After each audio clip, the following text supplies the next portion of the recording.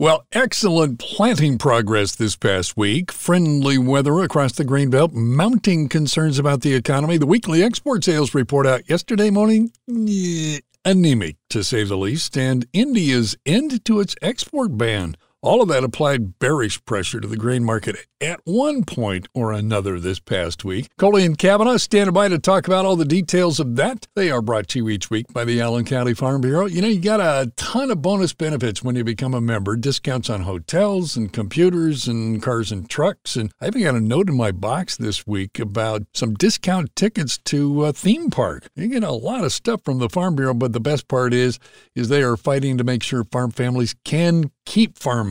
Support your local Farm Bureau with a membership. Simply go online to itpaystobeamember.org. We got a late start to the weekend, a late finish, David, as we were looking at reports that everything was a day late this week. The export sales came out on Friday morning. But, David, you made a good point this week. I think it was in your Friday morning report on WOWO. You said many of us were watching the grain market kind of like a cat watching you eat Cheerios for breakfast. Now, I wasn't quite sure where you were going with that. Took me a while to figure out where the cat came from. But you're right. Many of us were watching and wondering why soybeans and wheat were up and why corn was just sitting there all flaccid. Yeah, you've got to look at the grain content of the Cheerios to get the answer on that one. But, these weekly export sales, again, defy explanation because the wheat export sale number was bigger than the corn export sale number and almost as big as the bean export sale number. Wheat number was 385, corn 335. Yep, that low. And the bean export sale number was 396. A lot of cancellations going on. But there was one surprise, and we haven't seen this for a very long time because they were touting this week that Egypt had bought wheat from Romania, Bulgaria, and Russia. Why were they buying from Russia when they can't export it anyway? Maybe there's always hope. But Egypt did buy 60,000 tons of U.S. wheat. So it looks like they're trying to backstop themselves a little bit. But there were some cancellations. Again, we had cancellations by unknown on the wheat of 94,000 tons. So that would have made it a much bigger number. And unknown canceled, John, 284,000 tons of corn. That's more than the total number.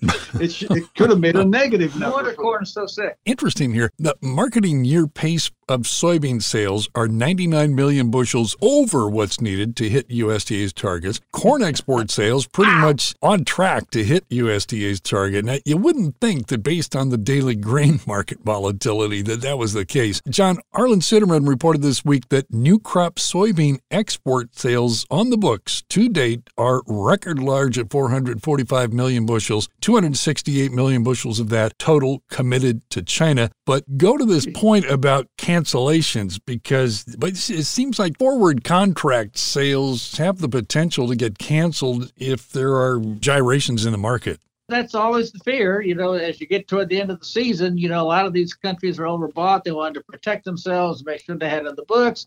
And if they see a good new crop coming on, they back away. They start canceling. So we have to deal with that. But that number, 100 million running over the USDA estimate already, even if they have a lot of cancellations, it tells us what the market has been telling us through the basis, through the cash markets, that soybean supplies continue to be very, very tight. And the carryover is not going to be the 225 million or 235 million that the government is projecting.